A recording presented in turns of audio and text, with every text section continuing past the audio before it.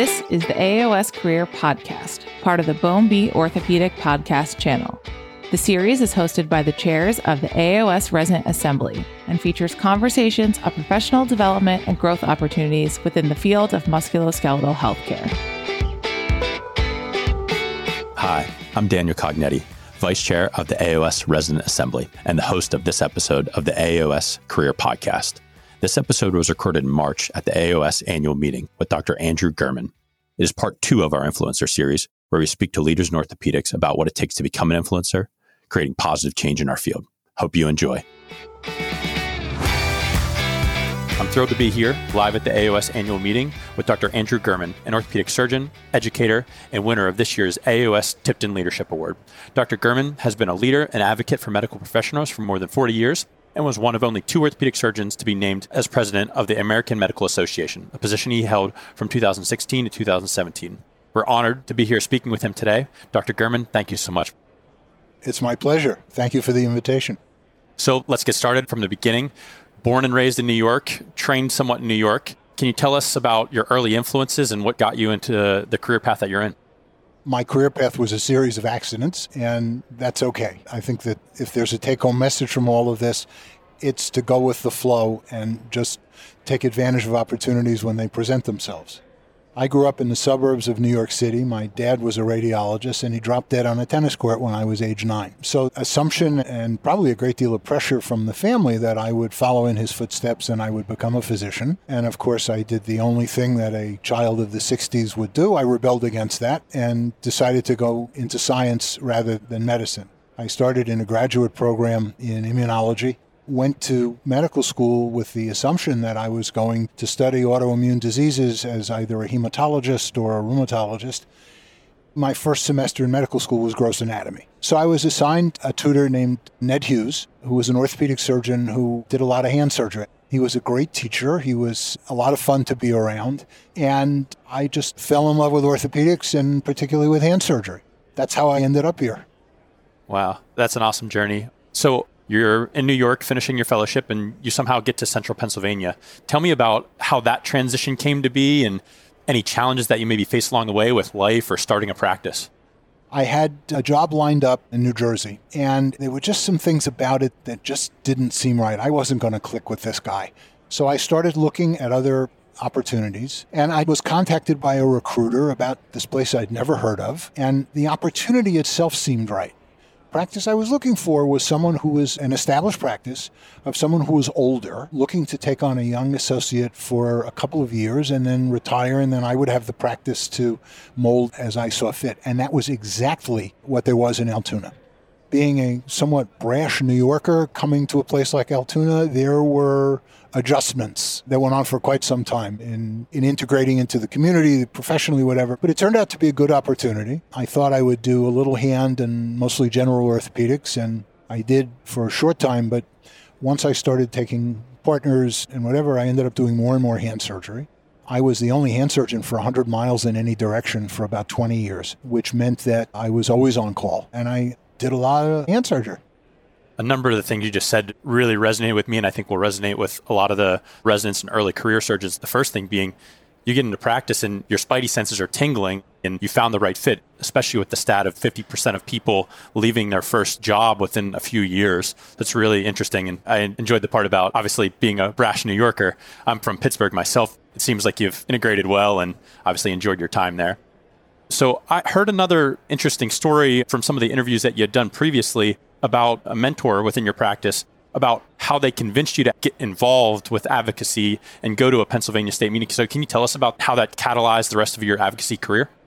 He was my employer for a couple of years and then he retired. But we were on call every other week. And he said, I got somebody to cover our call. You're going to the Pennsylvania Medical Society with me this weekend.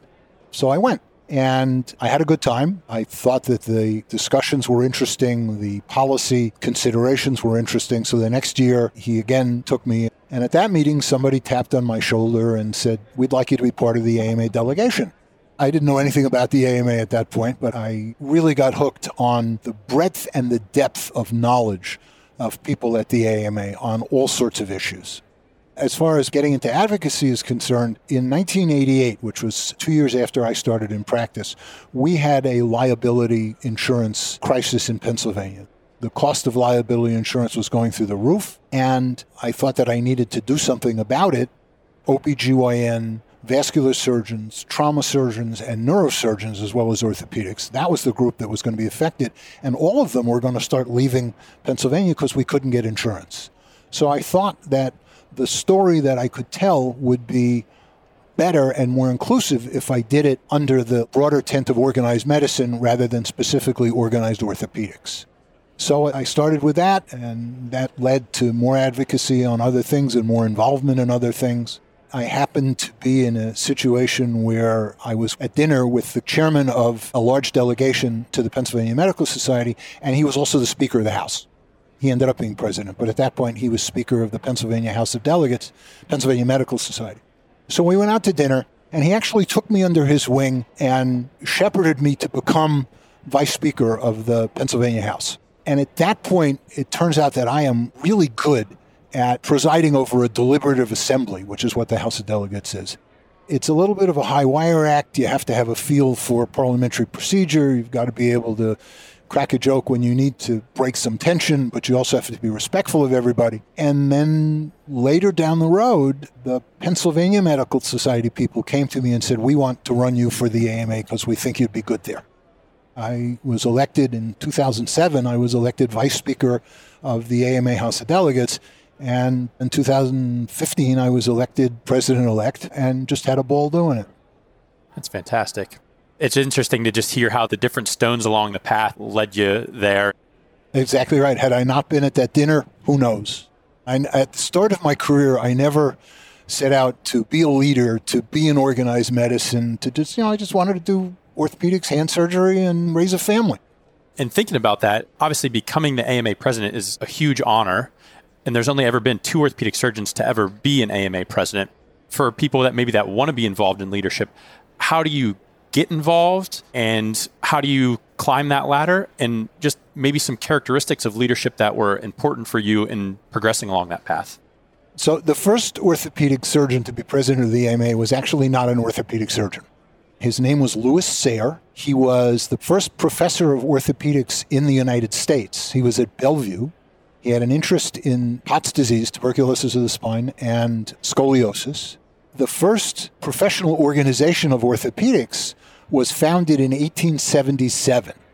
Sayre was president of the AMA 7 years before that. So he was an interesting guy. I told you I never set out to be a leader. There were just issues that I thought needed attention. And it turns out that I enjoyed the process of talking to legislators, of crafting policy, and one thing led to another. And the unfortunate thing is that in these leadership positions, either in orthopedics or in other parts of organized medicine, in the Orthopedic Academy, in the Pennsylvania Medical Society, the AMA, there's a lot of people who are clamoring for those leadership roles. And it becomes harder and harder because it's a true pyramid. Even more interesting and miraculous that you ended up where you are. As surgeons, we're obviously very busy within our own practices, our families, doing research, but I wanted to get your thoughts on physician advocacy and why it's so important. Thank you for that question, because that really is the key to why I wanted to come talk to you. I think that advocacy needs to be looked at as a professional responsibility as much as maintaining the currency and reading the literature and staying up on new techniques. Advocacy is incredibly important. It is important for ourselves, and it is also important for our patients. I'll give you a couple of examples. It doesn't do any good if you write a prescription for somebody and they can't afford the medicine, so they don't take it. This is more of a concern for primary care, but it's also a concern for us as orthopedists. We don't treat everything surgically, and even if we do treat things surgically, people got to be able to afford their post-op pain medicine. We are the ones who can go to the legislature and advocate on behalf of our patients and tell these stories. I never let my practice close during my 3 years in the presidential cycle because I wanted the gravitas to be able to sit in front of a congressional committee, which I did, and say to them, this is an important idea or this is a bad idea because this is the implication for my patients. The way that you do it as a young surgeon is that wherever you go, establish a relationship with your local politicians. It's easy to do. You go to a fundraiser or you go to their office and you introduce yourself and say, "Hi, I'm Andy Gurman. I just moved to Altoona. I want to raise my family here. I want to build a life here. I just wanted to meet you and to let you know that if you ever need some information in the health area, I'll be happy to find it for you. And don't forget your local politicians. This is not just your congressman that you do this with, because your local state rep or senator could very well end up your congressman real quick." And you do that over the course of 5 years or 10 years or however it is. And then when there is a true issue, you have a relationship. You can walk into somebody, you may be on a first name basis, and you can say, "All right, now I got something I need to talk to you about. I need your support, and this is why." That is so incredibly important for our profession, for our patients, and that's the way you do it. You mentioned as you get into a place and you establish yourself, how did you balance advocacy, your practice, as well as your personal life? I have a very understanding wife and a very understanding family. It's hard. You have to make time for it, but I don't know that you can end up being AMA president if you make very little time for it. Not everybody should aspire to that. But I think we make time for staying current. We make time for reading journals. We make time for going and getting CME and going to meetings or whatever. This is something that you have to make time for. Yeah, it's important to you personally as well as your patients. So that's great. And, if you make that initial contact, then the next time that you do advocacy, maybe when you're sitting in the same bleachers as your local state representative whose kids are also on the same ball field as your kids, or in the same swimming pool, or at your church or civic organization, or whatever it is. So that's also the way you maintain these relationships, by being part of the community. Now, I have to ask you, if you had a do-over, is there anything that you would do differently, whether in your career or home life? I tell my kids all the time, you don't know if it would have been better. You only know it would have been different had I made different choices. I guess almost like any professional, I wish I had spent more time with my family. I have a wonderful family. I have a wonderful relationship with them. I guess the only thing I truly wish is that I had said no a little bit more often. I told you I was the only hand surgeon for 100 miles in any direction for 20 years, and I never said no. And that made me very tired. I think considering what we now know about mental health and personal well-being and whatever, I probably should have set some boundaries and said, well, I'll do this 15 nights a month or 20 nights a month, but I won't do it every night. Understandable, for sure. Are there any accomplishments that you look at in your career and you're most proud of them? I've had a lot of surgical triumphs, and those are always fun to reflect on. Obviously, having had the honor of serving as AMA president is incredibly cool. It's hard to top that, so I'll leave it at that. How about your best day, getting something pushed across Congress, or operatively, what would you say your best day has been? I took care of a kid early on in my practice who had a radial club hand. And I got to him late. Usually you try to get to these kids at age 2, but he came to me at age 4. His mother was a nurse. And I had to do a couple of procedures. At first I had to centralize the wrist. And then he came back and we did a pollicization. I rotated his index finger around and made a thumb. Put a pin in it. He comes back for visits at 6 weeks or whatever it was. We pull the pin. I send him out. And his mother calls me a couple hours later in tears. She says, he's sucking his thumb. That was my best day. Wow. Yeah. To be able to do that is an incredible gift. Unbelievable gift. In closing out our interview now, I know most people, it's really difficult to acknowledge their own legacy. And obviously we've acknowledged the number of things you've done, being AMA president in practice for 30 and I will say maybe 40 years now. Yeah, I got into practice in 86. So we're getting there. Yeah, we're getting there. What would you say you want your legacy to be if you could acknowledge it for us? I've been given a gift to be a member of an incredibly wonderful profession. And I think what all of this work has been about is trying to nurture and sustain that.